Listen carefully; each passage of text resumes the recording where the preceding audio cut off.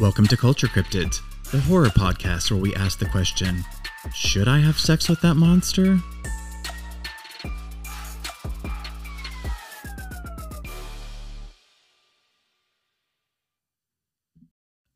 Hello, and welcome back to Culture Cryptids. Did you just say welcome back to Culture Cryptids after our intro just said the same thing? It doesn't say that in the intro. It doesn't say welcome back to. No. It says welcome to. I have forgotten what these intros say. Oh, no. Well, it's probably time to revisit those a little bit. That bodes well for us, doesn't it? It's been a while. It's been a long time. Mm-hmm. Anyway, I'm JD, and some folks would consider my Spotify Wrapped a horror movie in its own right. There is all kinds of hyperpop and slut pop and 100 gex, and old people would consider it a horror movie. Old people? Yeah. I'm not an old. Okay. If that's what you're telling yourself this week. This week? Yeah. I mean, some weeks you're just like, yes, I'm all silver fox. And then you're just like, no, I'm not an old. I vacillate between Captain Hook and Peter Pan just constantly. Oh, God. That is so many men. It's just so many men in general. Especially gay men. Yeah, that for sure. Gay men. But yeah. Well, this is JD and I'm Kori, who I am currently taking applications for stray souls. If you have any available, we can talk about deal making in the process. I don't know what you're hoping to get out of it, but we can talk. We can chat. It's a buyer's market. It's a buyer's market right now. Right. That's the thing people say. All right. I don't know. Money things don't make sense to me. As we were just discussing, your impulse purchases at the end of this year, and it's So we are in that lovely lull between the January doldrums. Yeah. Mm-hmm. We're in that period. Everybody at the time that this comes out, people are either still going to be in a high mode of sticking to their resolutions, or they've already given up on them at this point. Yeah, it's usually the latter for a lot of people. Let's be honest. Optimism. I love it. No one is saying 2024 is their year. No. Nobody is saying that. We all know what's up. We are saying this on the other side. Like, it is not 2024 yet. And so this is a warning to no one, but I don't need anyone to claim this year. And I don't think anyone has. And I think that might end up a good thing for us. It's good. Yeah. Just play it by ear. 2024 is not going to be your year. It's going to be no one's year. Nobody's year. Nobody's year. We're going to survive it. Just put your head down. That's what we're hoping. Have you done anything fun during this holiday break? I ate a lot and I drank a lot, because that's what you do to survive the holidays. Yeah. I was in survival mode. Families involved. Especially family holidays. I did both of those things. I have been playing a lot of games on my fancy new Steam Deck because I loved the thing. It was a present. It was a gift because it's, I don't buy myself nice things because I can't be trusted with them. But I have this and I love it. So, yeah, playing a lot of Baldur's Gate 3. Let's be honest with what we all are. It's a pretty horny game, right? It is really horny. But it's D&D. So, I mean, D&D is really horny in a lot of weird ways. It can be. Yeah. I've been playing a lot of that, and actually just started Resident Evil 4, the remake. I'd played the original a million years ago. Speaking of horny. Oh, Leon. Yeah, everybody's into Leon. Leon Kennedy. Yowza. It's that hair. It's that floppy blonde hair. Yeah. That's what it is. I mean, most of the time I'm just catching up on chores. Like, somebody's got to clean my house. Not going to do it itself. I did the typical holiday stuff, but I've been trying to catch up on media, and I went and saw Poor Things. Yes, I really want to see that one. The new Yorgos Lanthimos. That's correct. That's how you say it, Is right? It? Why are you asking me? Because you're notoriously great at pronouncing things. Pronunciation is my jam. No, it's great. It's not I think the favorite is still my top as far as what he's made, but it's fantastic. And I honestly think that Emma Stone could possibly get another nomination of some sort for it. She's great. Everybody's great in it, but she really just carries the entire film. But just like all of his other movies, it's very visually rich to look at. The costuming in it is fantastic. But I mean, it's to a certain degree, it's Frankenstein. So from the trailer, I was just like, oh, this looks great and fantastic. The cast looks good. It's on my list of movies to watch, but I have not been back to the theater since Godzilla minus one, sorry, which is amazing. I still need to see that. Yeah. I also saw Boy and the Heron. I haven't seen that one yet either.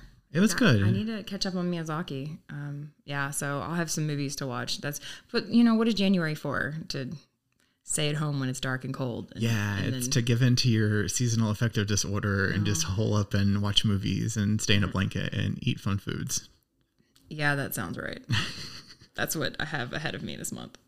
So what did we want to talk about?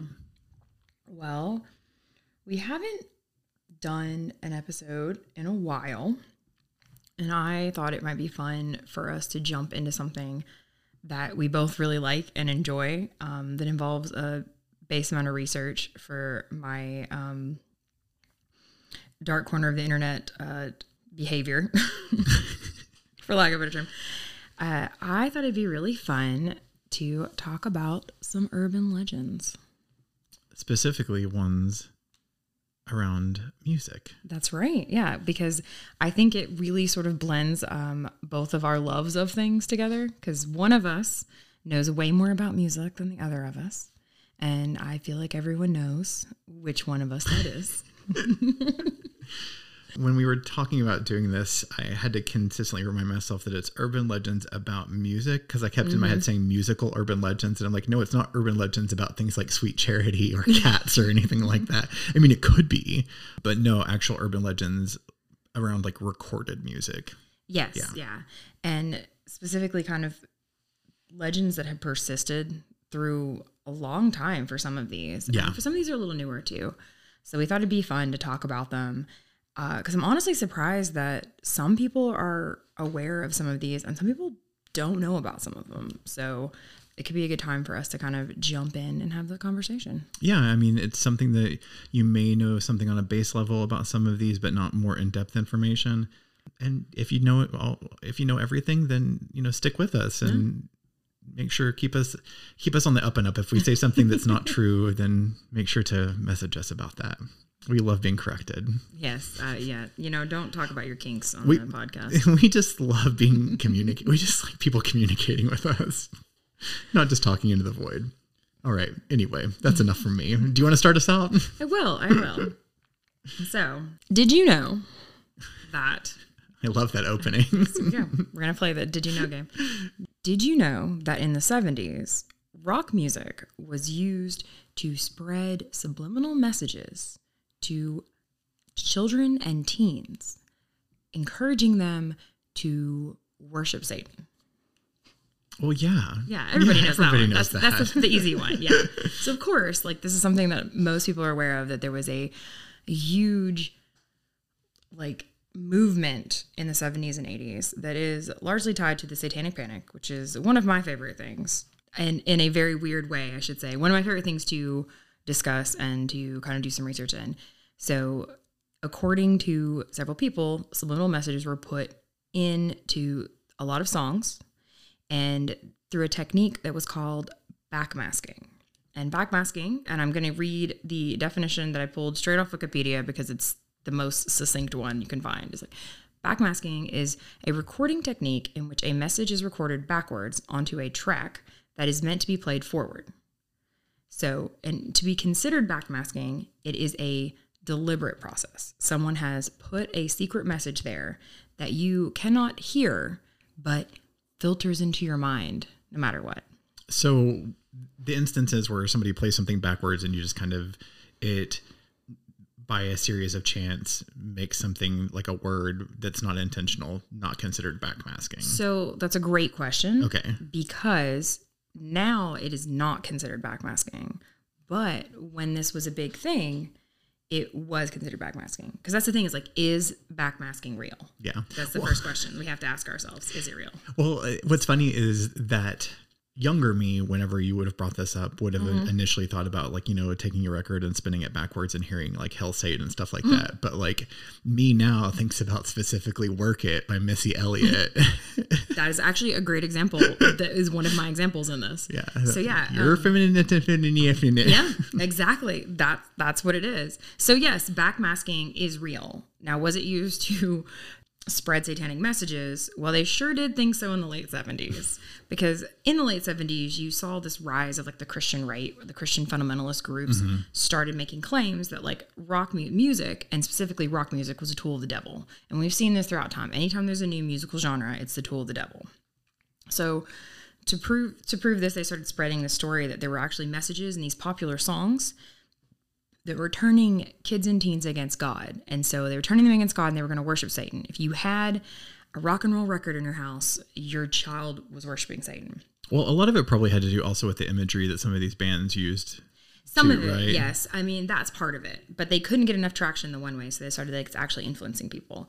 Because like by the 1980s, of course, the satanic panic had hit the full effect. And that was basically that like satanic media was coming after your children. To boil it down to its basic tones, that is the kind of largest part of the satanic panic. But there's so many other things. But in this case, the first time I think the Christian right really got a hold of the idea of backmasking was in 1982. The Trinity Broadcasting Network, shockingly. TBN, yes. Had televangelist Paul Crouch Jr., whose parents had started Trinity, by the way. That's why he got in there. Little nepotism baby.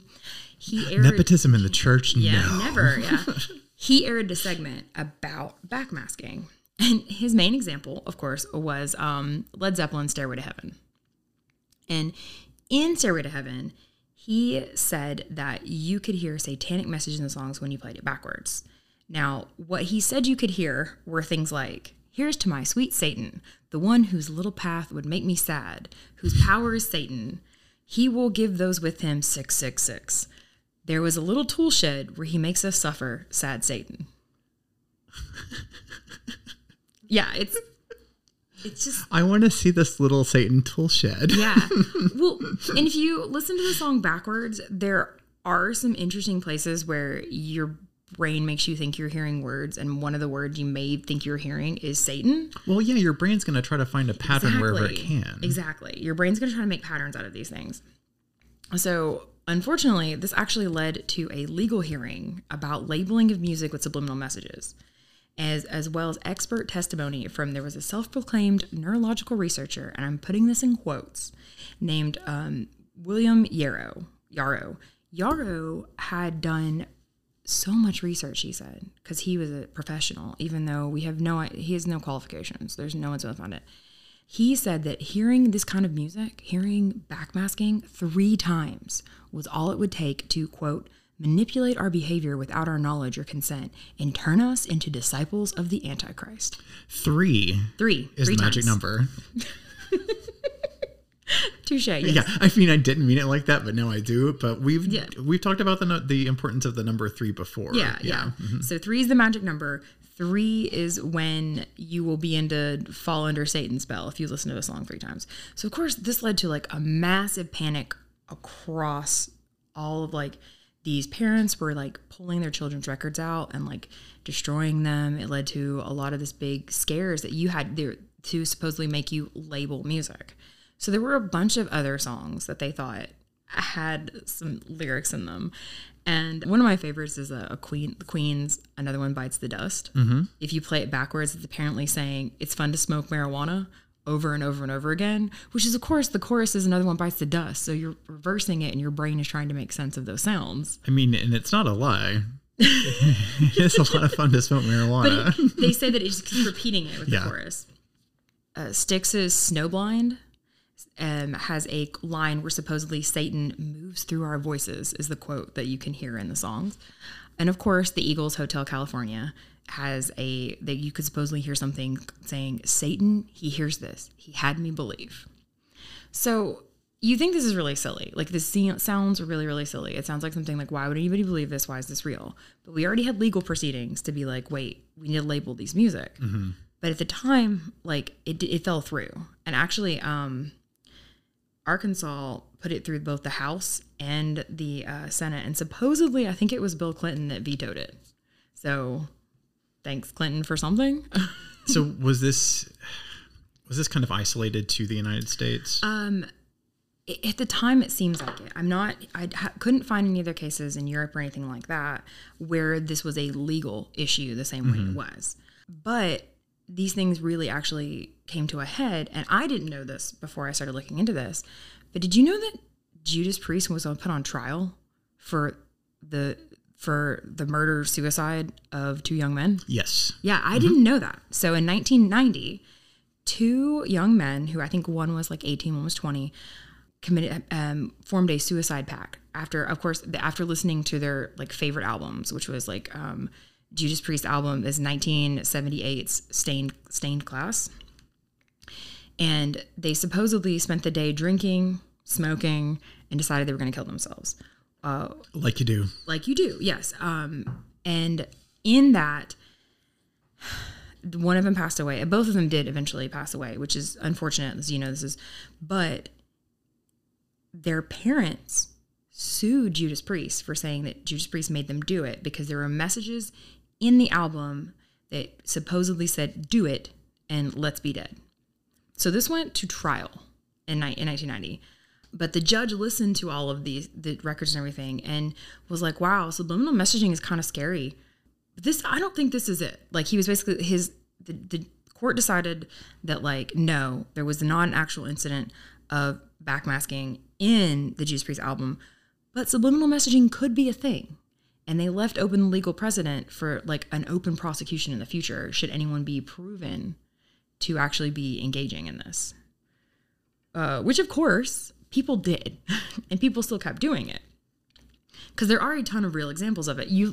You mentioned Missy Elliott's, like, Bring It Back and Reverse It, which actually, if you play the record backwards, it says put my thing down, flip it, and reverse it. Yeah, and that you do it, and it says the same thing. So it's delightful. Well, so backmasking actually originated with a record in 1959. There was a group called The Eligibles. They released a record called Car Trouble, like a single called Car Trouble. And if you reverse it, you can hear them say something basically from... It seems like we were from the perspective of the father, and it's basically like, bring my daughter back by 10:30, ya bum, or something like that, is what's actually in it. So that's one of the real examples of backmasking. And before the 80s, the only people that knew anything about this were probably big Beatles fans, because Lennon used it in their album Revolver, the song Rain.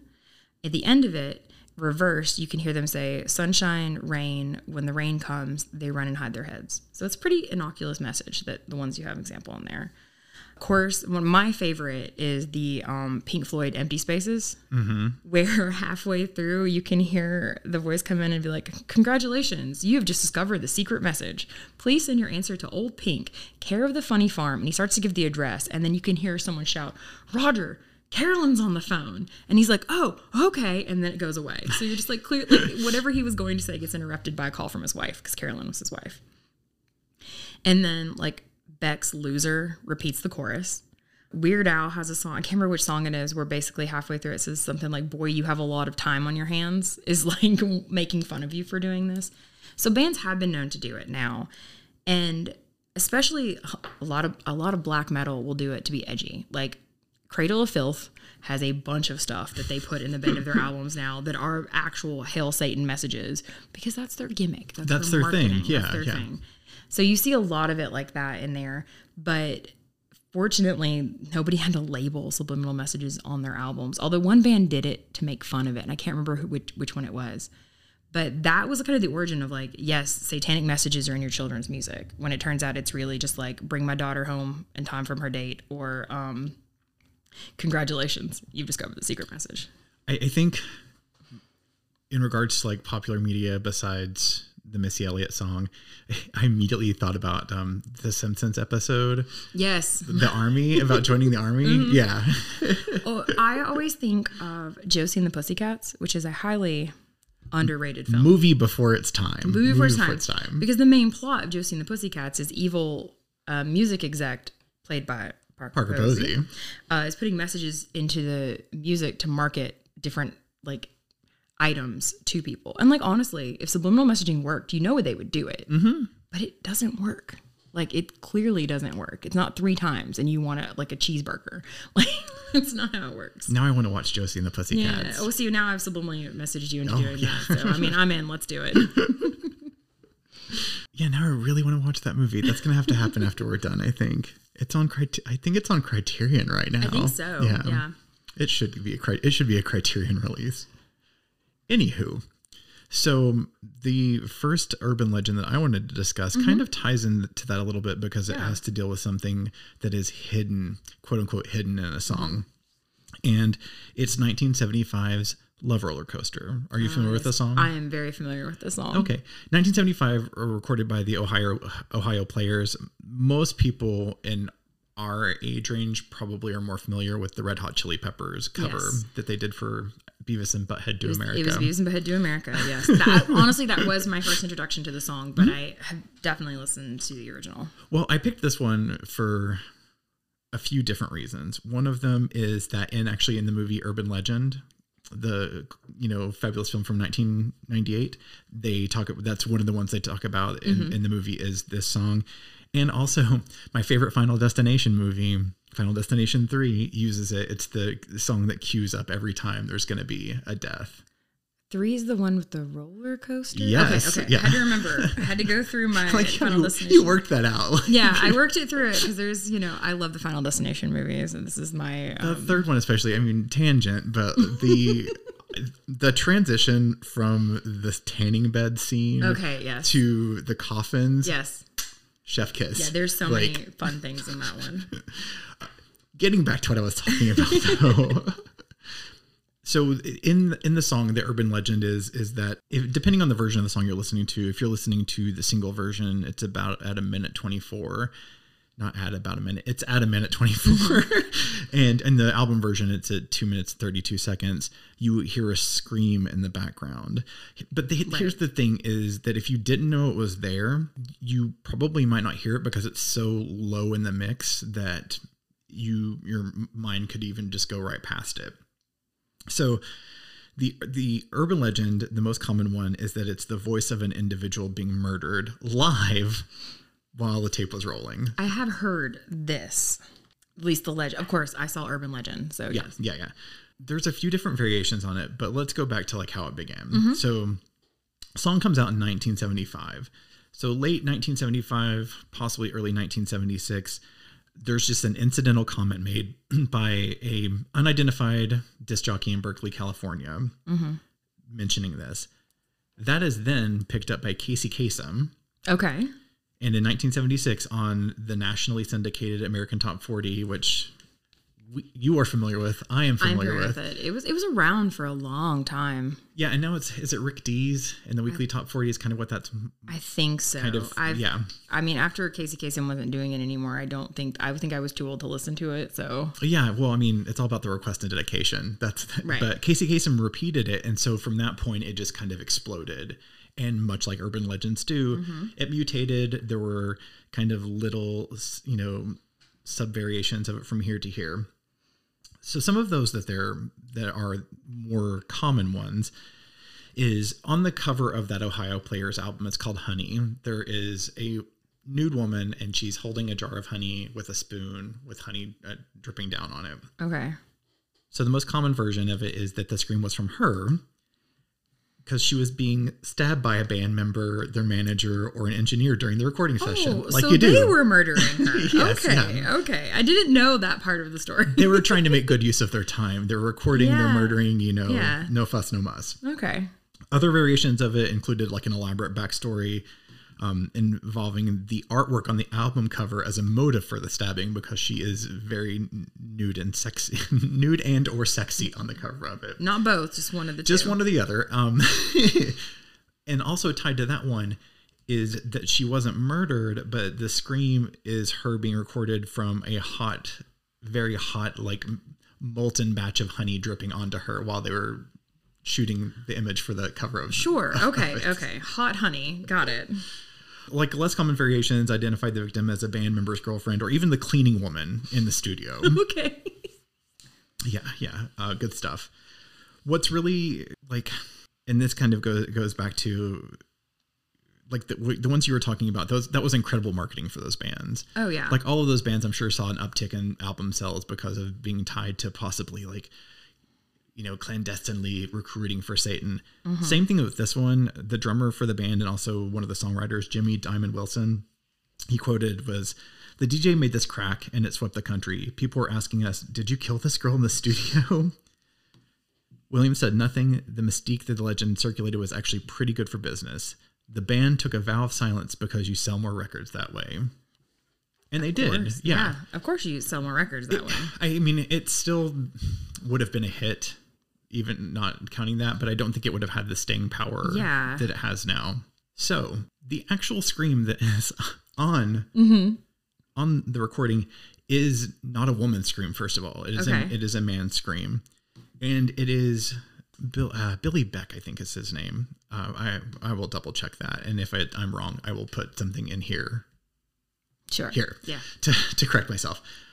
It was him trying to just kind of modulate a little bit, kind of in the way that like Minnie Riperton would, or Mariah Carey, how she tries to warm up her voice a little bit before she, does like the "it's time." Yeah. And I've actually got queued up here. This is the scream with everything taken out of it. Like everything else is filtered out, and it is just that part of it. And it's so funny to like listen to it like with the urban legend. So here we go.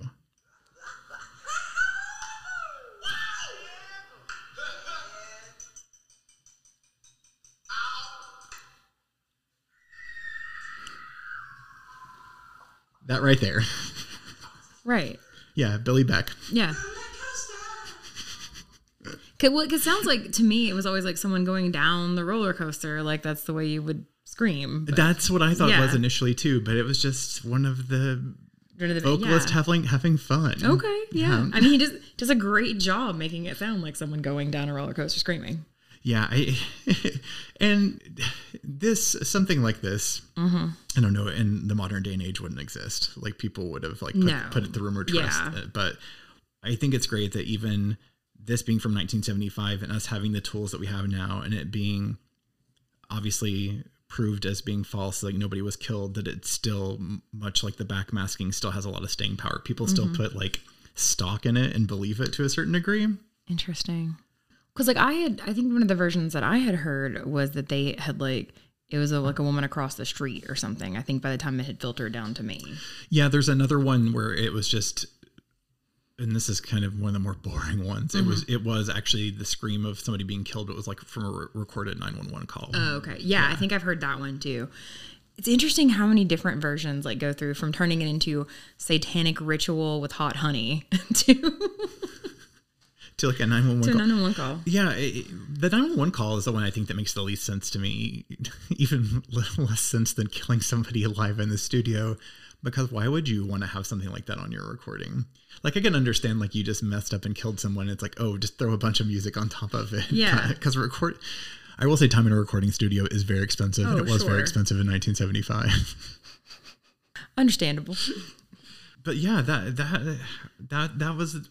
It's one of the great urban legends, and I didn't know it was actually the singer who had done the scream. Yeah, it does seem like it would be something that they just kind of put in that was like pre-recorded. And my thing was that it was somebody going down a roller coaster too, but no. And I don't think that in the Red Hot Chili Peppers version, there isn't anything like that. Would you think that a band like that would try to capitalize?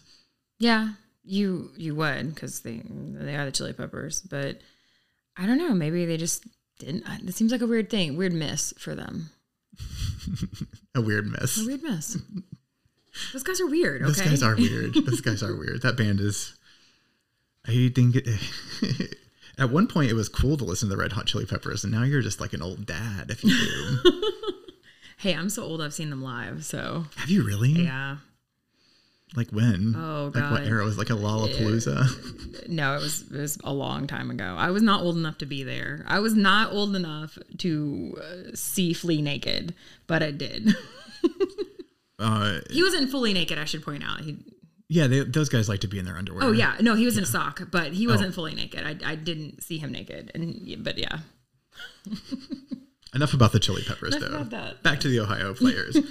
But yeah, it's one that still has a bunch of staying power. When I went to research it, it would even just the variations that aren't consistent across all of the different sources, like people who write about, like every time I read a different article about it, there was a new variation that I read about.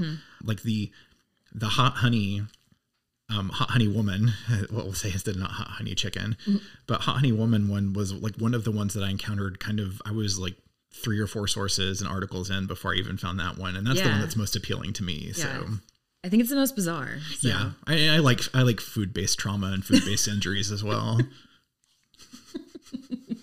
Take control back from me. I'm done. No, you're done. Hot honey woman. Hot honey woman. Hot honey woman. I don't know what. It's fine. We're taking a break. This is our break moment. Oh man. Actually, you bring up a good point. This probably is a good time to take a break. Should we take a break? Yeah. Let's take a break. So for our next urban legend, this is actually one of the ones that is probably oldest for me that I've known about for like a million years. I found out about this one in high school, oddly enough, and it has really stuck with me. And I think in part because I was a weirdly huge fan of the band that it involves, which is of course like, you can't talk about urban legends in music without at least talking a little bit about the Beatles, because the Beatles have a lot of urban legends surrounding their music and their lives, and including some like really, really bizarre ones, like how the Beatles supposedly got high before meeting the Queen of England, which is not true. And one of my personal favorites. I wouldn't blame them for that. Right, though. right. But apparently it was a long-standing like urban legend that they just got super stoned. And by all reports, they did not. And my personal favorite urban legend is that like Stephen King was the person who actually killed John Lennon somehow. This is some weird urban legend thing. Yeah, Stephen King, which I found out in my research, and I was like, I have never heard that before. That's wild. But there's one that's even like bigger than all of that, and I think a lot of people know about it. And I think we've discussed that you know about this too. But according to legend, Paul McCartney is dead. So that I do know. I do know that Paul McCartney is dead, and we can say for certain Paul McCartney is dead, right? And it's a double, correct? No, we're not certain on that. Okay. No, I know that part, but I do not know how it ties into the Beatles music. Did I just throw you for a loop? You just threw me for a loop by telling me Paul McCartney was dead. And I was like, Paul McCartney's not dead.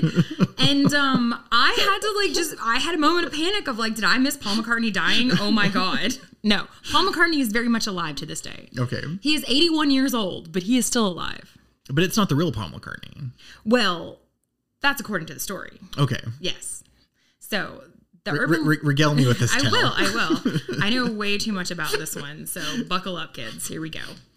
According to the story, in November 1966, while they were recording their newest album at the time, which was Sgt. Pepper's Lonely Hearts Club Band, the Beatles had a massive argument in the studio.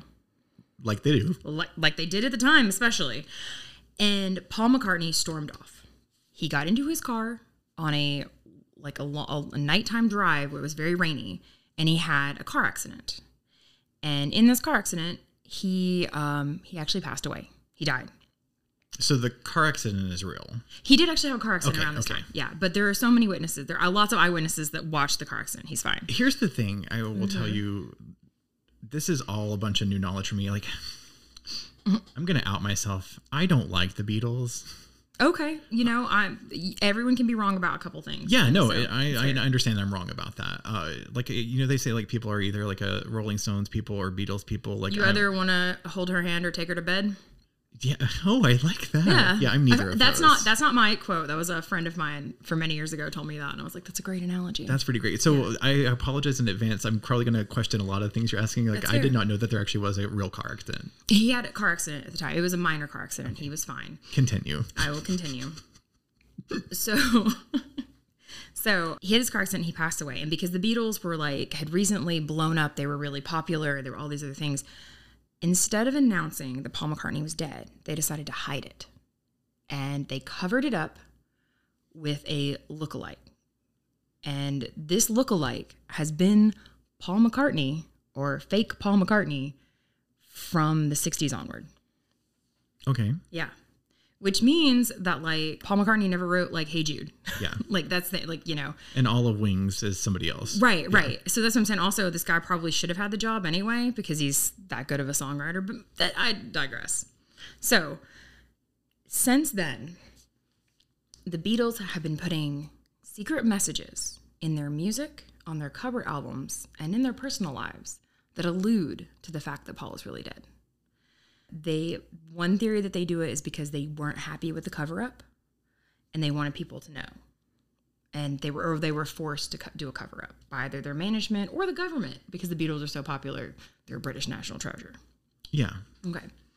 So we have a ton of evidence for this. If you would like to go down that rabbit hole with me. Is this a list? Yes, this is a list. Whew. This is a really, really big list. Oh, you are making my evening. I know. Go ahead. Are you excited? Okay. So since you are not very familiar with Beatles music, I will do my best to kind of walk you through this.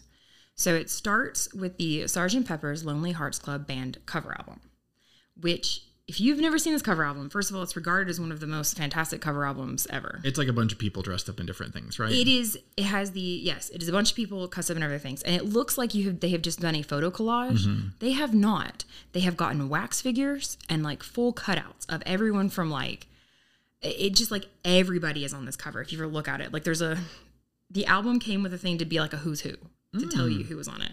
So it's a really cool conceptual album cover. And also they are standing in front of a flowery kind of like some nice foliage and the flowers kind of spell out the Beatles and there's all this stuff in front of it. Well, according to the lore of this, that it's actually in front of a grave. And if you look closely enough, you can see it's Paul McCartney's grave. It's Paul McCartney's grave because there is a P that's hidden in there and then the foliage spells out Paul for you. If you look very hard for it, you have to look very, very hard. No, pull up the cover. And so tell me what you're seeing there. Okay. All right. Because a lot of this is visual, I will say. Not Sgt. Pepperoni's. No, not Sgt. Pepperoni's. Okay, I'm looking at the cover. Okay. So as you can see, again, the 4 Beatles are in the front next to 4 wax figures of themselves from their first appearances in the black suits. You can see there's like a Maryland, there's like all kinds of historic figures, modern figures that are all in there, and they are all either wax figures or full-size cutouts of these people. In front of them, supposedly the way that the green plants are laid out in front of the drum is supposed to spell out Paul. Supposedly. There is also what looks like a P shape in the foliage that underneath the Beatles. Do you see the yellow flowers? That's supposed to be a P. That's supposed to be, it's a sideways P. It is a sideways P. I am telling you what the legend, how the legend goes. And then on the back cover of the album, which is in black and white, you can see the 4 Beatles, except in that one, Paul McCartney is facing away from the camera. So you only see his back on the back cover. They're still in the same outfits. Which is supposed to allude that he's not there. Allude that he is not there, yeah. In that album, you have a song called A Day in the Life, which has the lyrics, he blew his mind out in a car, which alludes to him dying in the car accident. In the car accident. And supposedly, if you listen to the song backwards, you can hear Lennon saying, Paul is dead, miss him, miss him. I have listened to this. If you tell me it's there and put captioned under it, my brain might believe it. Mm-hmm. But no, that's not backmasked. And the Beatles were a band that did backmasking. This is not backmasked in the song. There's also the fact that who replaced Paul McCartney. Now, there's been several different names thrown around, like William Campbell, who supposedly won a Paul McCartney lookalike contest. They dragged him in. Yeah. They also, his name supposedly could be William Shears, which is shortened to Billy Shears. And that is, in Sgt. Pepper's Lonely Hearts Club Band, the song, they reference a Billy Shears. It's just a random reference because it's Beatles music.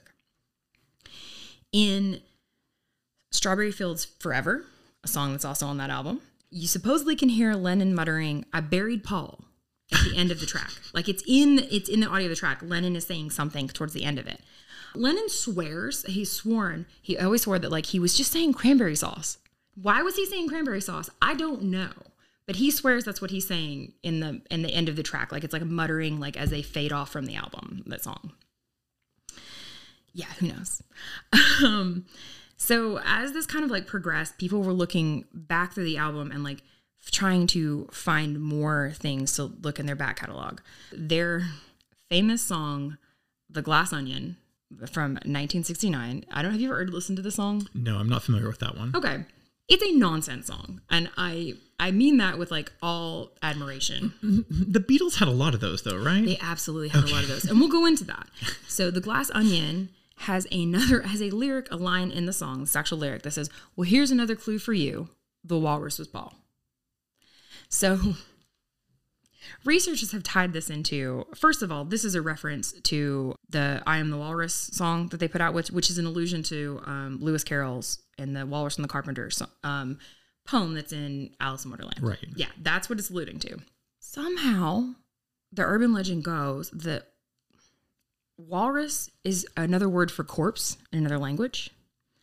And the Inuits had a god of death whose form was a walrus.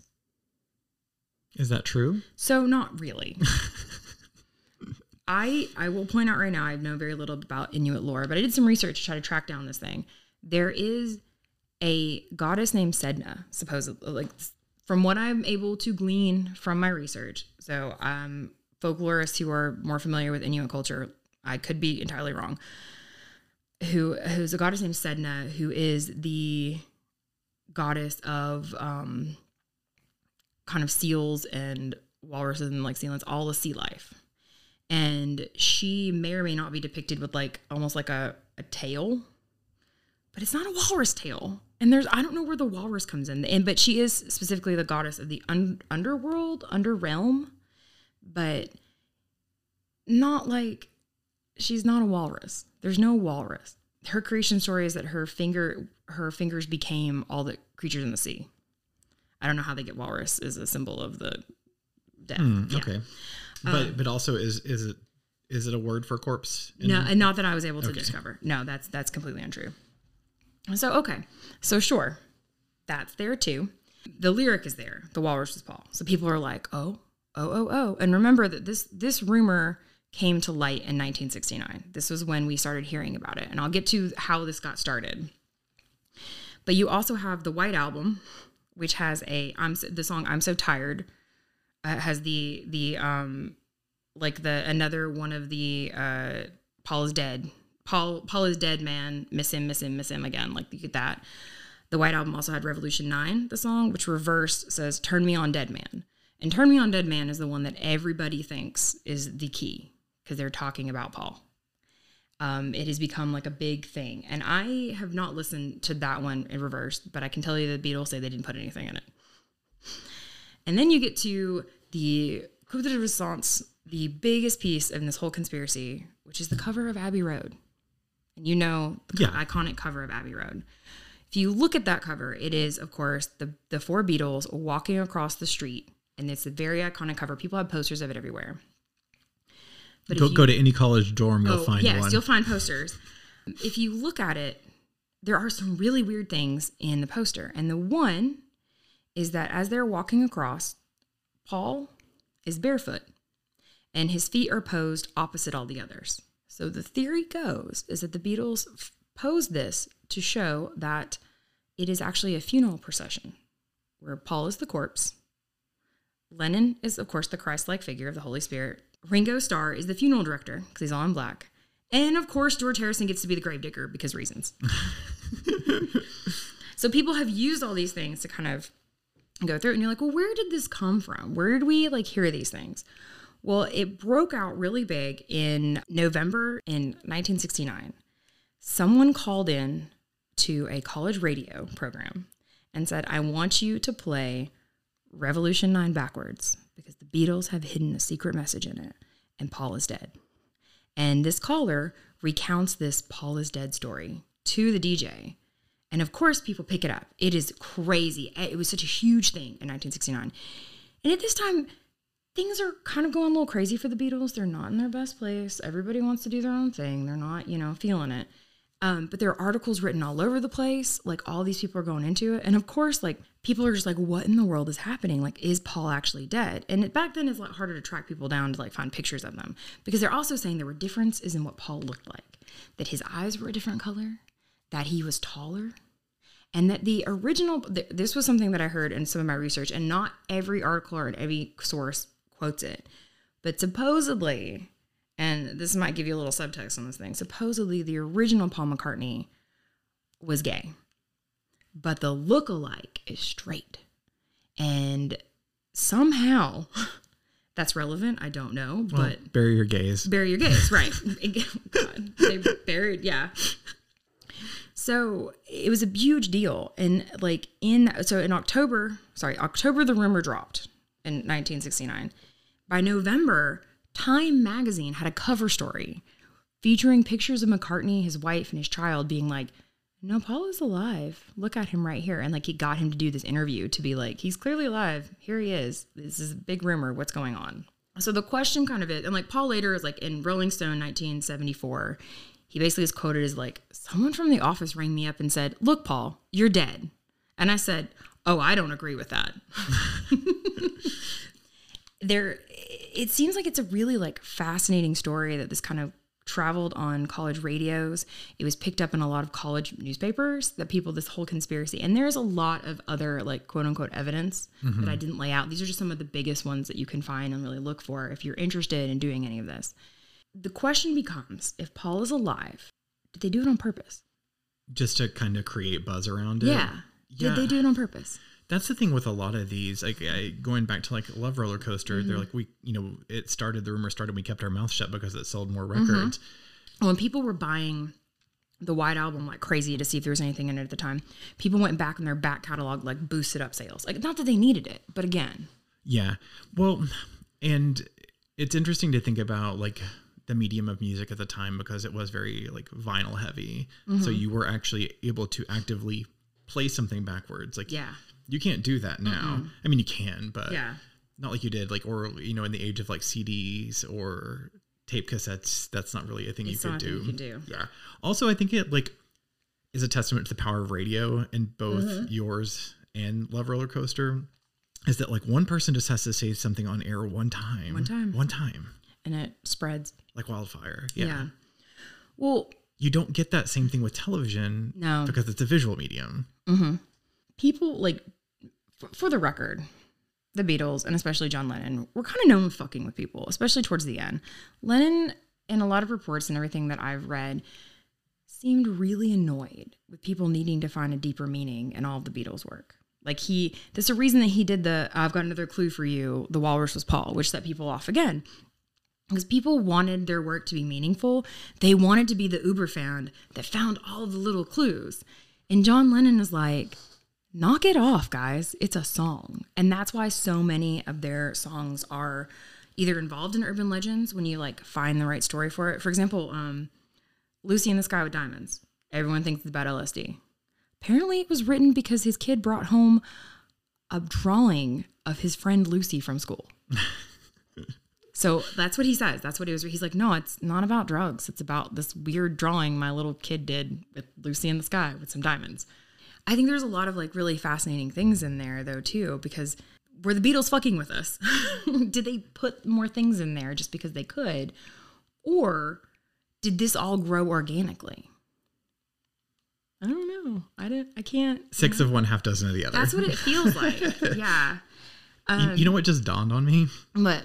So there's the Veruca Salt album, 8 Arms to Hold You, which is, I believe, a Beatles reference. Yeah. And in Volcano Girls, there's a lyric about like naming who the Seether is. It's like, here's another clue, if you please, the Seether's Louise. And I never put the two of those together. Yeah, you're right. I never put that together either. But yeah, that's the thing though. Is like a lot of people have like built like legends from this. There's a great quote, and I think kind of like sums it sort of up and like why we talk about these today.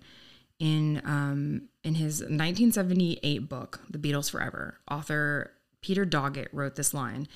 And he basically says that like Paul is dead, which is the conspiracy theory, which is also PID is what it's often like shortened to. Why do you need to shorten that? I don't know. Serves as a, quote, a genuine folktale of the mass communications era. Because that's the thing. It's grown, it's built from years. People still believe this. There was a book written in like 2004 that labeled all the evidence again. See, I've heard that Paul McCartney is dead. Yeah. But the version that I've heard was a more modern, like he died more recently. Oh, interesting. And not back then. And then it's a double. It's a double? Yeah. And that the actual double is possibly female. I haven't heard that one. But yeah, so that's the thing though, is that this is a kind of a folktale that has like grown so far. And I love that line. It's like, this feels like the first like real folktale from the mass communications era. And yeah, I did a lot of research for this and dug around a whole lot to kind of see where it came from, all this other things. And there's a great article on Time that covers the origins of it and kind of lays it all out. There's a couple great, we'll put some links in the show notes if you are curious about this, to go on some deep dives and some rabbit holes, because some of these forums, there are people on there that are like, how could you not believe this? Why do people keep saying it's not true? That people seem to genuinely believe that this happened. So what do you, now that I have gone through this mass conspiracy, what do you got for me? Well, I'm going to take it down. Okay. Like I like to do. Mm-hmm. I was a teenage F-slur. Okay. And so I was obviously a big fan of Billie Holiday. Okay. And one of the songs that she's most known for, and I think a lot of it has to do with this urban legend, is Gloomy Sunday. Are you familiar with the song at all? I am not very familiar with the song. I have heard that there is some legend about it, but I know very, very little about this one. I think if you heard the song, you would recognize it. I might. Yeah, it's a good song. Mm-hmm. It is kind of more morose and sad, but it is also referred to as the Hungarian suicide song. That is what I've heard. Okay. That is the extent of my knowledge. So it gets that name because it was originally composed by a Hungarian pianist and composer. Mm-hmm. Gonna try this name. Don't judge me too much. Rezo Seres, and it was published in 1933. Okay. The original lyrics were titled Veja Viljanak, which is "the world is ending," is what that means in Hungarian. Okay. And it was about the despair caused by war, and it actually ended in a quiet prayer about people's sins. So 1933, and a couple years after that, as far as whenever this song is starting to gain steam, what's going on around the same time in this era? In 33? In 33, 35. Yeah. You've got the Great Depression, and you've also got Hitler's rise to power is happening. So there were press reports in the 30s that associated like at least 100 suicides with this song just because of how sad it was, both in Hungary and the United States. But like actual being able to link that to the song, it's like difficult to verify. I mean, it's kind of more just like an embellishment of the high number of suicides because of poverty and famine and the rise of fascism in Hungary. Like it's just kind of one of those like coincidental things. Mm-hmm. People did try to capitalize kind of on this though. So when the song first reached Paris, there was a band leader, Ray Ventura, started performing it. And as they were performing it, he would ham it up with like theatrics. So kind of like very similar to like you think about like what Alice Cooper would do on stage, or like Ozzy Osbourne, that kind of like stunts that they would do. So at the first chorus of the song, the drummer would get up and shoot himself in the head. Oh. Next, the trumpeter would take a knife and stab himself in the chest. And then a waiter would bring a cup of poison for the sax player. And then it would eventually just leave Ventura on stage until the final verse, when a noose would be lowered from above. All right. That is pretty gloomy. Yes, yes. So other people have written different lyrics to the song. Mm-hmm. So that original one is not the one that we hear now. So poet Laszlo Yarvov wrote his own lyrics titled, again, I'm going to try this. I'm trying to expand my horizons with some foreign languages. Silsmaro Vazarnop, Sad Sunday. And in that one, the protagonist wants to commit suicide following his lover's death. It's first recorded as a pop song in 35 by Paul Kalmer. And then the first English language one is also in 35, but it didn't become super popular until 1941 with the release of Billie Holiday's version. Okay. There are like a lot of this is tied to her particular version, though, even though some of this, like a lot of this preceded it, up to the point of there being like bans. Like the song was so sad and caused people such distress that they would kill themselves that it had to be banned from the radio. Oh, wow. Okay. Yeah. There actually is only one true ban on this, and it was actually banned by the BBC. Oh, well, that makes sense. It was a radio nasty? They banned it from being broadcast, being quote unquote detrimental to wartime morale. But they allowed performance of instrumental versions, just nothing with like the lyrical content. That ban was in place until 2002. Oh my God. Okay. The writer of the song initially had difficulty finding a publisher just because of how melancholy it was. Like one potential publisher stated, quote, it is not that the song is sad. There is a sort of terrible, compelling despair about it. I don't think it would do anyone any good to hear a song like that. Wow. Now you contrast that with how popular it became when Billie Holiday did it. People record this song up until today.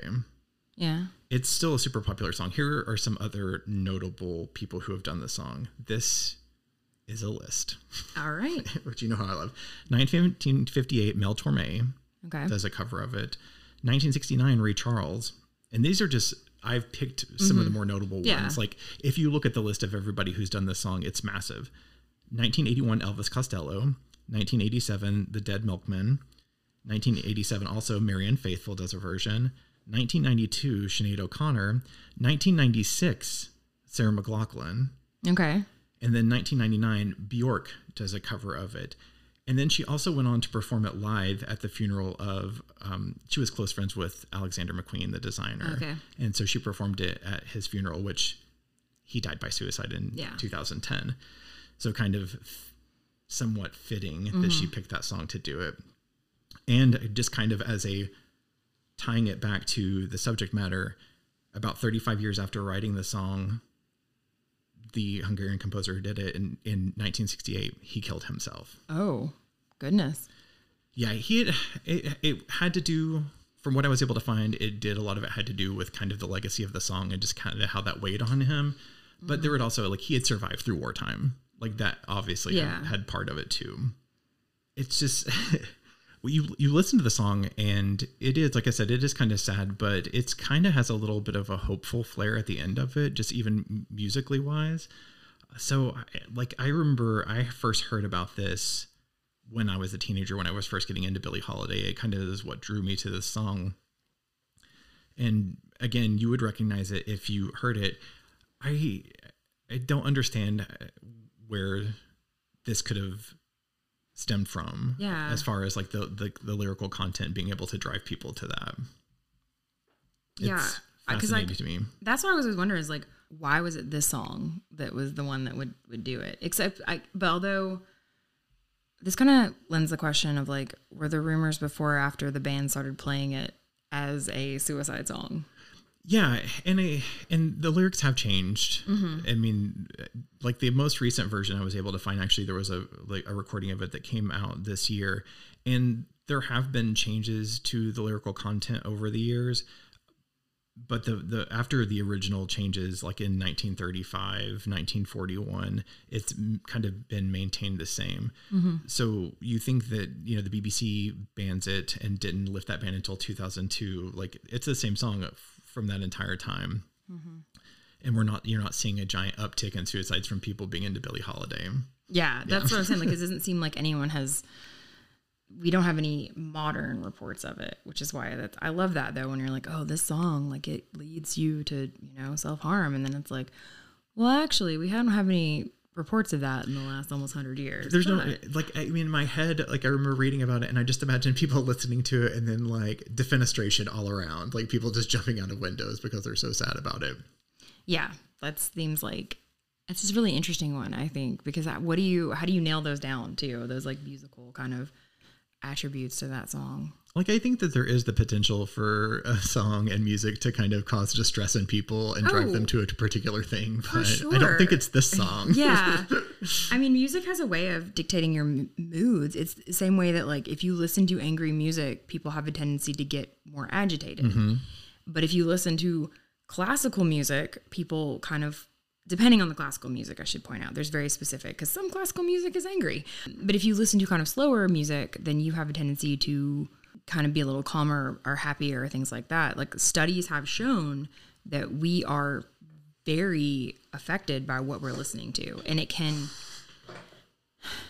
music can heighten our mood, but it doesn't pull us out of a mood. Does that make sense? Yeah, it's not going to cause you to, like, if you're happy, you listen to something, it's not going to throw you into depression. Right. But if you're already depressed and you listen to something sad, it can definitely amplify that. It can amplify anger. Like, the music you listen to can amplify your emotions, but it doesn't cause them.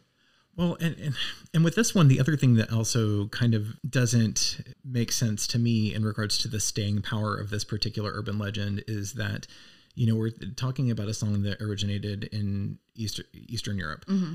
In the United States, we think of sad songs being in a minor key. Okay. And happy songs, not being minor key. But in other countries that are not like Western nations, that's the opposite. Oh. Minor key songs are actually are considered to be happier songs. Mm-hmm. It's part of like the tradition, like some of the more funeral traditions where you have like these big like bombastic songs and people dancing and everything. That's sadness. Whereas more minor key stuff would be considered more happy. So I know, like, Eastern Europe is still, kind of Western world, but I mean, Eastern Europe is Eastern Europe. It's kind of its own thing. Yeah. It's not, it's different. Yeah. Like, it's very different than, it is its own thing. Yeah. So even just like if you take the lyrical content out of it and it's just the music, it doesn't mesh with me that it would be just kind of this universally, like, globally sad thing that would drive people to suicide, because culturally there's going to be differences in what's perceived as sad and what's not perceived as sad. The same way that in some cultures, black is your color of mourning and in other cultures it's white. Like, that's just how it works. Yeah. Yeah. So again, why this was banned on the BBC until 2002, I don't understand. Yeah. The BBC makes weird choices with banning things, like, as we've seen time and time again, that they have a much higher censor rates than a lot of other countries. So, but it's weird that this specific song that doesn't seem to have any questionable lyrics or questionable history. And one particular version of the song, too. Oh, just one? Just the Billie Holiday one. Oh. Yeah. Okay. I thought it was like all versions of the song. No, like they're not going to play Bjork. I mean, there's plenty of other reasons not to play Bjork. I mean, I love Bjork, but there are plenty of reasons not to play Bjork. But no, just that one particular version was the only one that was banned. And again, like legends, like rumors that it was banned by other stations, which have not been able to be verified. Like I couldn't find anything. Other people have said that they've not been able to find verifiable evidence of that. But it still continues to have staying power within the urban legend itself. Today I learned a lot about music. No, seriously, like I'm not making fun of you. I really don't know much. No, what's funny is I kind of fell into it because I was a sad teenage gay. Yeah. And so this is where it took me. You're going to listen to a sad teenage gay music? Yeah. Oh. Yeah. Do you have anything to kind of bring us out of this sad part? I don't know if it's going to bring you out of the sad part, but I do have one more legend. Well, one more type of legend that I think is really important if you're going to talk about urban legends in music. And that is, of course, when you sell your soul. Okay. Yeah. Well, I mean, okay. The Devil Went Down to Georgia. Went Down to Georgia. Yeah. Well, it's the first one that comes to mind. It does actually come. Yeah. So we hear for thousands of years, we've heard stories of people selling their souls. It's one of the most popular and enduring myths, legends. You see it, the Faustian bargain, all these ideas. And like, of course, who is going to want to make some kind of a bargain more than a struggling artist? Like any artist, So musicians are often the kind of case study in how to sell your soul for a lot of reasons, specifically selling your soul at the crossroads. This, of course, we're going to tell the story about Robert Johnson, the king of the Delta blues. Now, are you really familiar with like Robert Johnson or his music or anything like that? No. Okay. I mean, I am familiar with kind of specifically, what's funny is that specifically with like Crossroads Demons, you almost always usually seems to deal with like blues and jazz. Yes. Music of that type. And this is kind of one of the most endearing stories of that. Like we've heard a lot about it. You hear it a lot. It's a very present in popular culture because Robert Johnson is widely regarded as one of the best blues musicians ever. He inspired Bob Dylan. Dylan has talked about him. Clapton has talked about him. The Stones have talked about him. Zeppelin. So many greats consider him one of the best blues musicians ever. But we don't know him really for his music in popular culture. Like, he's not very well known for that. What he is known for is that his deal with the devil. So here's how the story goes. Johnson was born in 1911 in Mississippi. And he was a good kid. You know, we know that. But the only thing he wanted more than anything else in life was to be a great musician, right? He followed older musicians around. He tried to emulate them. He was well known for sort of like maybe like snatching one of their instruments and try to learn how to play it, right? Well, according to everyone, Robert Johnson was not a good musician. He was not a great musician. At best, most stories describe him as he was mediocre. Okay. Maybe he was worse than mediocre, according to some people. But well, in the music world, mediocrity is bad. So yes. But that was until he took his guitar out one night and took a walk down the roads with only his guitar for company. And midnight, he made it to the crossroads. And there at the crossroads, he met a very tall black man who borrowed his guitar, played a song or two, and then made him a deal. He would give Robert Johnson the talent that he always wanted. He would let him play great music. And in exchange, he only wanted one thing, just his soul, right? And of course, Johnson took the bargain. Now, according to everyone who knows him, he disappeared for about 6 months. And when he returned, he could play the guitar. He was amazing. He was the best blues musician you'd ever hear. Now, Johnson would go on to record several songs. And the titles of many of these songs really kind of lead a lot of like people into believing in the story. For example, Hellhound on My Trail is one of the songs he's best known for, as well as Me and the Blues Devil.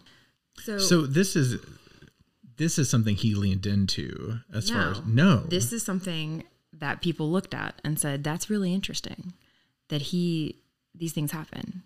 He disappeared for a while. He came back. He's making this music. He must have made a deal with the devil. Must have made a deal with Old Scratch. So additionally, he often seemed to disappear mysteriously, either in the middle of performances or just after a performance. He would have to go very suddenly. And anytime he played with his back to the audience. So you couldn't see what his hands were doing. Who was really playing the guitar? Was it him? Or was it Old Scratch? We don't really know. So Johnson recorded several songs, but he died pretty mysteriously in 1938 at the age of 27. And as you know, the age of 27 is the age where all great musicians die, yes. According to legend. 27 Club. 27 Club. And the thing is, no one really knows where he died or where he's actually buried. To this day, there are 3 gravestones devoted to him. But what is the story here? Who is the real Robert Johnson, and what deal did he make to be a great blues musician? So I understand that the songs, like, he wasn't leaning into that. It just happened to be like, people reading, saying that this was proof. So the story overall in and of itself is not something he leaned into as well. This was just kind of mythos created around him. Everyone who knows Robert Johnson and has been interviewed in the aftermath of this said that Johnson never once claimed the story. And as his friend said, there's a great interview with one of the people who knew him, another blues musician that knew the time, said, I would have called him a liar to his face if he had said that to me. So people around him never, ever said that he said this. But somehow the story crops up because he did disappear mysteriously for about 6 months and then come back and could play. So what happened? There's a Supernatural episode about this. Is there really? Yes. Well, that's sad. Let's be honest. There's probably going to be a Supernatural episode about everything we talk about. Probably. But no, Robert Johnson was a real person. There's not a whole lot known about him. He was born to a family who's actually, and this is kind of one of the most interesting bits, is according to a story from NPR that I read, he was born to a woman out of wedlock because his mother's husband had gotten into an altercation with a white man and had to skip town. Because, of course, this is the era where you don't get to do that. Yeah.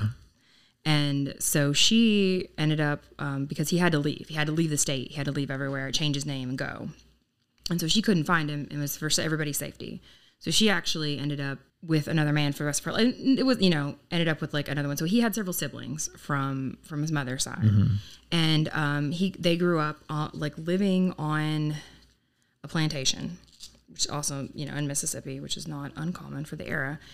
And it's true that he really did want to be a musician and loved it. It's also true that he did leave for 6 months. Do you know what he was doing in those 6 months? Just probably training. Yeah. He was training to be a musician. And he did come back, and he did make some really fantastic music, like some blues. He was very, very talented musician, but there's not that much of his music because, again, he did die when he was 27. Do you think him having to perform with his back to the audience was just kind of like an anxiety thing? He was very shy. Okay. He performed with his back to the audience, and people reported that he was very shy. So he actually recorded his songs with his back to the audience. And people have said that one of the reasons that they think the acoustics of it resonated more with modern audiences, like from the 60s and 70s when he actually got really well known, was because of the way that it sounded compared to what audiences were accustomed to at the time. Yeah. Because during his life, he was not popular. He didn't really get a lot of acclaim. He didn't get a lot of fame. So if he sold his soul, he didn't really get a great deal out of it. No. He got notoriety, and again, today, many people talk about him and his work as being one of the best blues musicians. But in his lifetime, he did not get any of that. But this story has persisted since the 1930s until now. So is this kind of like, because you hear this legend with other musicians, and it's like I said before, it's almost always like blues, jazz musicians. So this is kind of more like the like the original one. Well, about a decade before Robert Johnson hit the scene, there was another lesser-known musician named Tommy Johnson, who was not related to him, who was also said to have made a deal with the devil. And in this case, we found out that it wasn't Tommy playing that rumor around. It was actually his brother.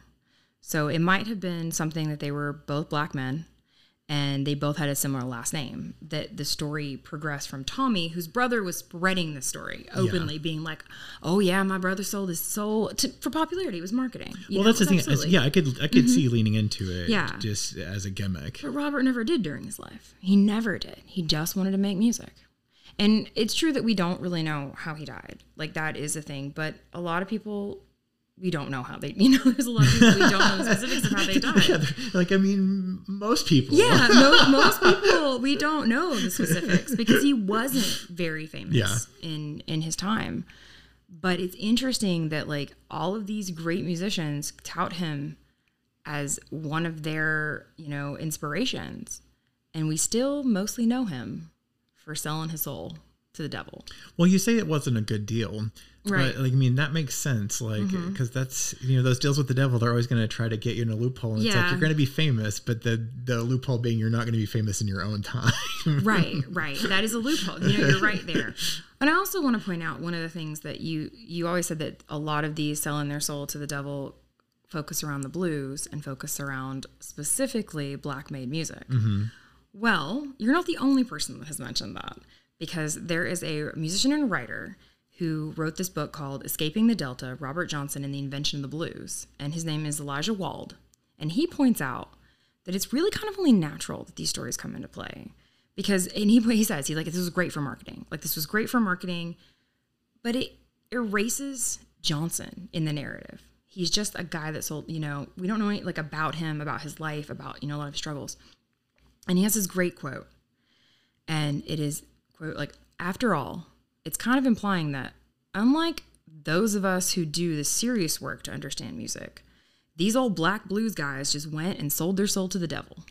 Oh yeah, they took the easy route. Right. That is the kind of implication with why possibly we see these stories around certain tied specifically to black made music. Yeah. I had never even considered that part of it. I really think that, like, I haven't read the entire book, but now I'm going to. But I found this quote from the book that I was like, oh no, that is, I think, really telling. Even, especially then, in the 30s. Yeah. I wonder why Crossroads. Well, crossroads are like, you always talk about your ley lines. Crossroads are a place where it's a liminal space. Where two paths meet. And so, yeah. we all know wacky things happen in liminal spaces. Well, yeah. And I think it's interesting that this is not, again, the first story we know about a musician who sold his soul to the devil. There's one that's much, much older. And I think just as interesting for different reasons. Are you very familiar with violin music? I mean, yes. Probably you are. Okay. Do you know, have you heard of Niccolo Paganini? No. I'm trying to pronounce it correctly. It is Italian. I'm doing my best.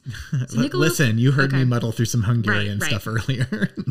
So Paganini is not really a household name these days unless you are a classical music buff, because he is to this day regarded as one of the great virtuosos of the violin. Like, this man was a genius, right? He was born in Italy, or Genova, which is a city in Italy, in 1782. He was playing the mandolin at 5. He was composing his own music at 7 years old. These are well documented, right? His father realized he had talent for it and started taking him around to these teachers, and the teachers would see this kid, work with him a little bit, and be like, oh no, he's better than me, and then pass him up the chain. So he had this, like, was working with the great masters. Like, he was just a brilliant, brilliant kid, right? He was so popular that, like, in 1827, Pope Leo XII knighted him in what is called the Order of the Spur, which it's a Catholic thing. It's a Catholic, quote unquote, fake army, right? So he was knighted. He had Catholic knighthood somehow. In 1828, he started a tour around Europe, which he was on this tour until like 1831. And he was playing to sold out shows everywhere. Like, this man was just one of the most brilliant, amazing violinists. And he was also called the devil's violinist because his playing style was apparently intense. Now we're talking like the man was able to pull sounds, like just crazy sounds from the violin, right? Many people described him, instead of playing the violin, he was lashing at the violin with the strings with his bow. And then he would break one and keep going, keep playing through broken ones. According to what people say, he would make it down to one string and still be playing the violin. Is that possible? Can you do that? No, but what's funny is, again, going back to, like, you know, the very first thing I said is devil went down to Georgia. Like, I feel like so much symbolism of the devil involved with music is around the violin. And the fiddle. So yes, the violin was considered in this era as kind of like the devil's instrument in a lot of ways. It could be possessed, quote unquote. There's a lot of imagery surrounding in Europe about the violin being linked to the devil, which is really fascinating too. He apparently would compose music that was just almost impossible to play for a long time. He would compose music that would work with fewer strings. Like, he would only use a couple of the strings to do it. He was described as a tall, pale man, and often described as cadaverous, and often in poor health. Audiences loved him, right? They loved him, but the stories were all over the place. One audience member just reported seeing the devil himself leaning over his shoulder as he played. Others would swoon or just cry during his performance because they were so taken with him. Like, this is all over the place. Women became hysterical at his very presence. And he was described as this, like, again, a lot of movement, a lot of, like, motion on the stage. He would play it very wildly, and his hair would be everywhere, and he would just be this big presence. People couldn't look away from him. People reported being in a trance when he played. And there's this great quote from a critic of the era that basically goes, "Never in my whole life have I heard an instrument weep like this. I never knew that music contained such sounds. He spoke, he wept, he sang. there was something demonic about him. Goatee's Mustafa would have played the violin like this. So they're already liking him.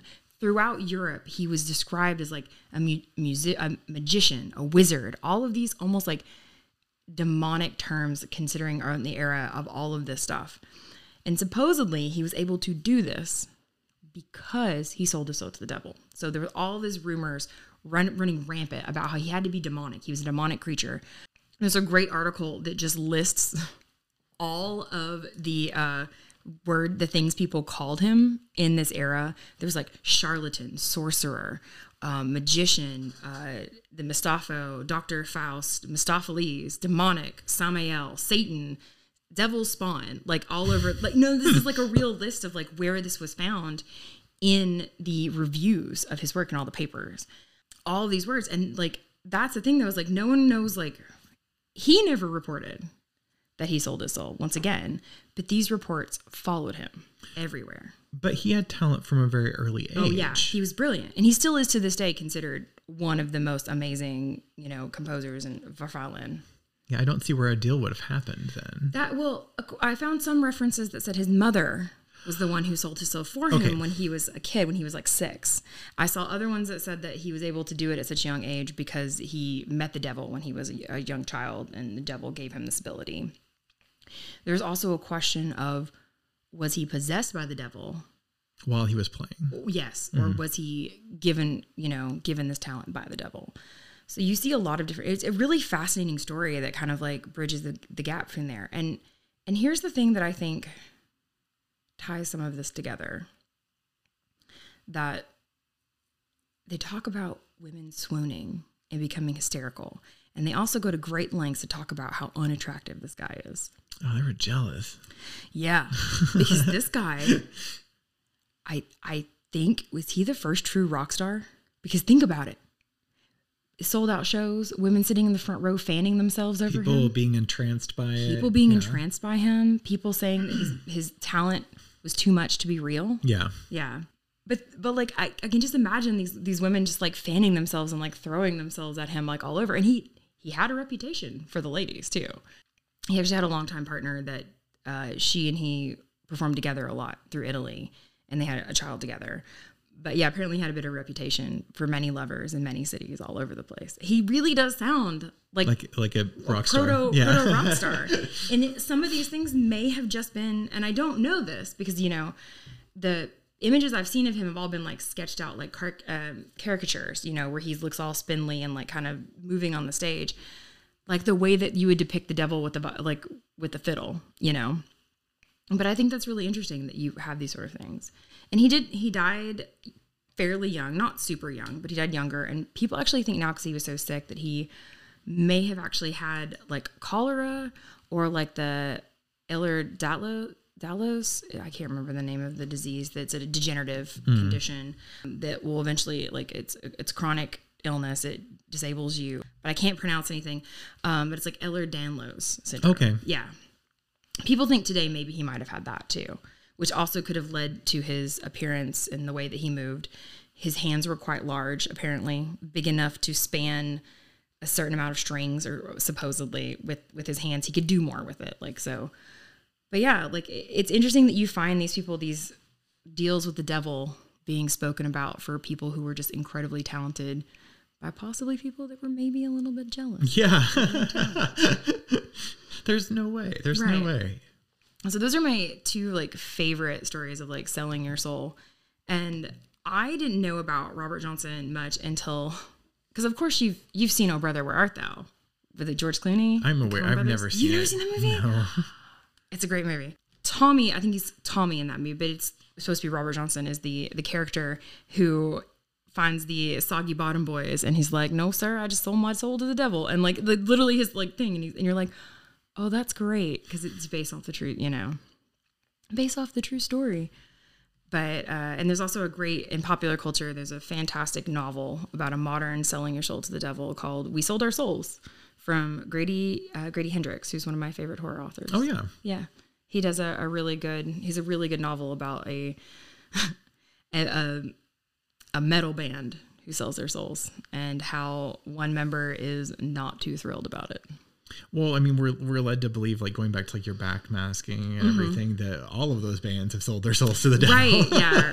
That is the thing with it. So I think that is one of my like favorite kind of backstories, is like the sell your soul to the devil. That's how you get the devil went down to Georgia. You see it all over now, but nothing like that for modern people. Not as much. If you could sell your soul to the devil for musical talent, what kind of musical talent would it be for? Oh God, any. I have none. I can't do anything. Like, is there a particular instrument you'd want to be just kind of like magnificent at? Let's see. Everyone always wants to play the guitar. I feel like that would be fun, but I don't know.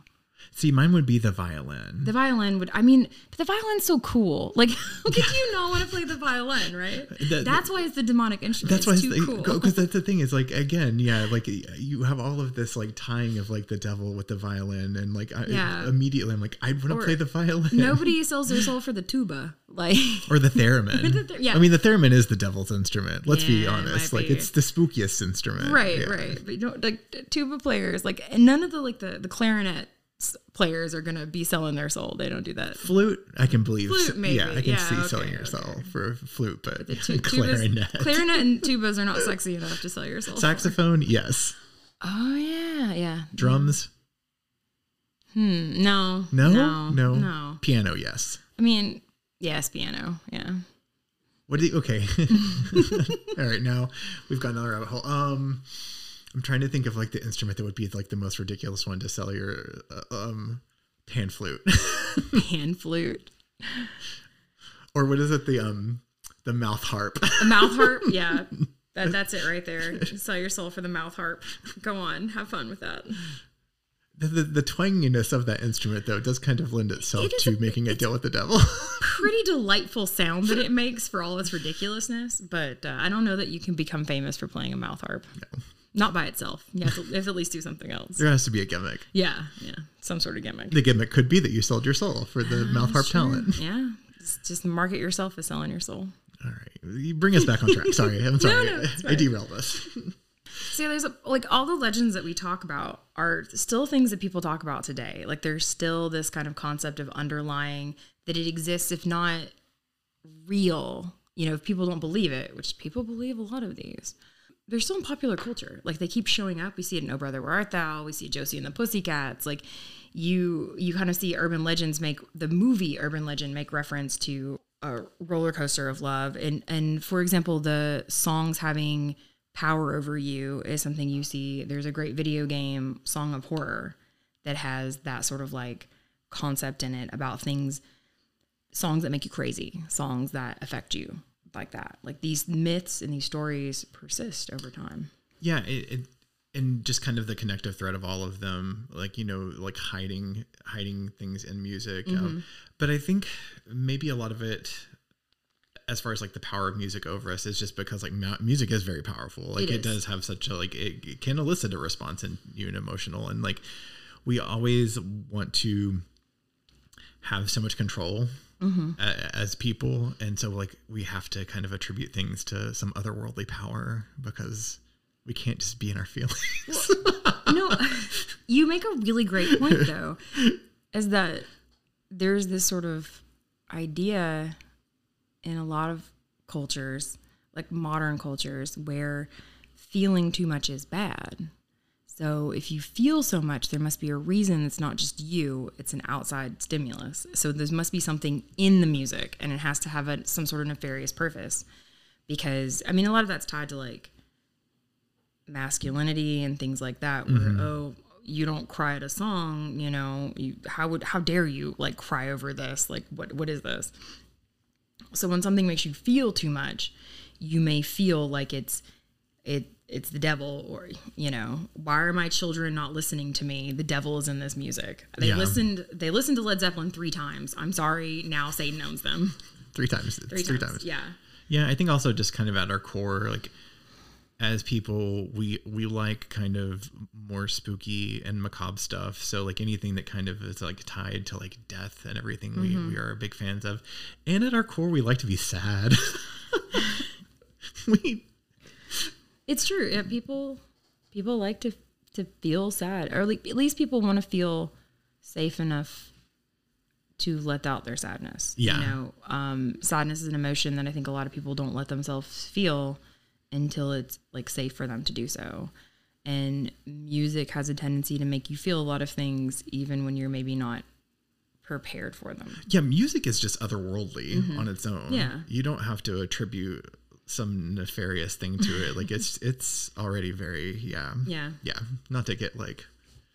No, I mean, people want to find meaning in a lot of things too, which is why you have this half of the Paul is dead theory is just people trying to find meaning in Lennon's lyrics when he's writing, you know, I am the walrus, I am the Eggman, cuckoo, cuckoo. Guys, this is not deep. No, like I think that's kind of lends itself to, you know, you're saying like, did they do this on purpose? It wouldn't shock me because I think that at that point they were just kind of like, they wanted to fuck with people. Yeah. You know, they were at that point. And so, yeah. Well, because you especially see it, I think, a lot with like Lennon at that time, because like Paul wanted to make his music, and whether or not you consider his solo music good or not, or any of their solo music good or not, but they did want to create things, but that wasn't it. And they were so constricted by their label at the time too, because they wanted a boy band, and what they got was Maxwell's Hammer, which if you've ever listened to the song, do you know that song? Mm-mm. What's the song about murder?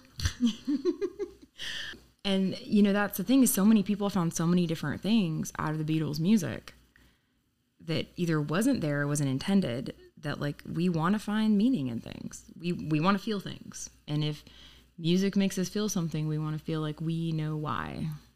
Yeah, and patterns. We want to find pattern. I feel like every one of our episodes ends with, we want to find meaning in stuff. I mean, but we do.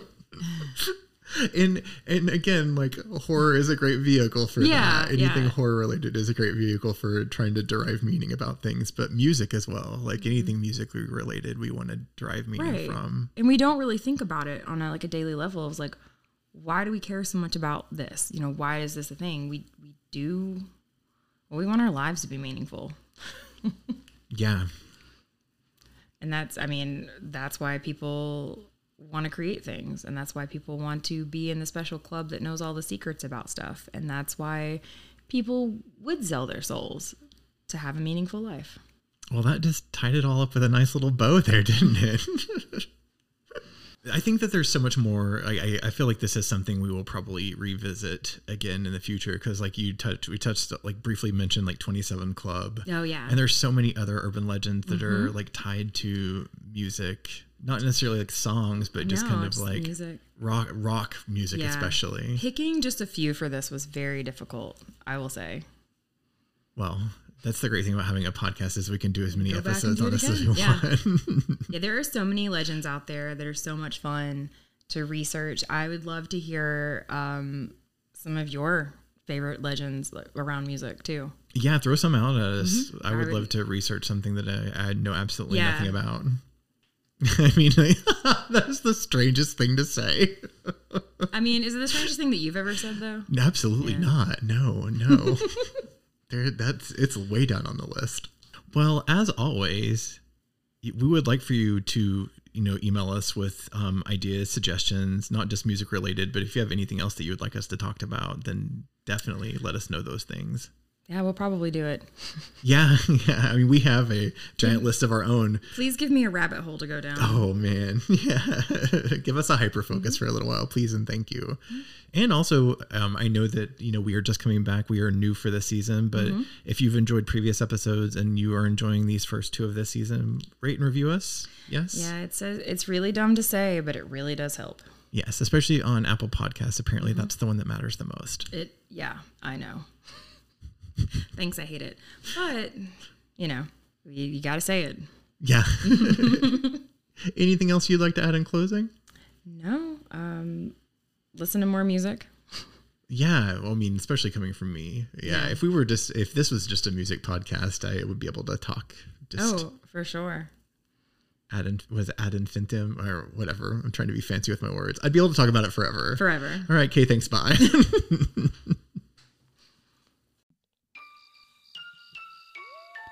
Culture Cryptids is recorded, produced, and engineered by me, JD.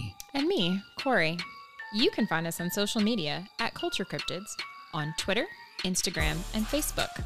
Questions, comments, corrections, hate mail? Email us at culturecryptids@gmail.com. We'll see you next time.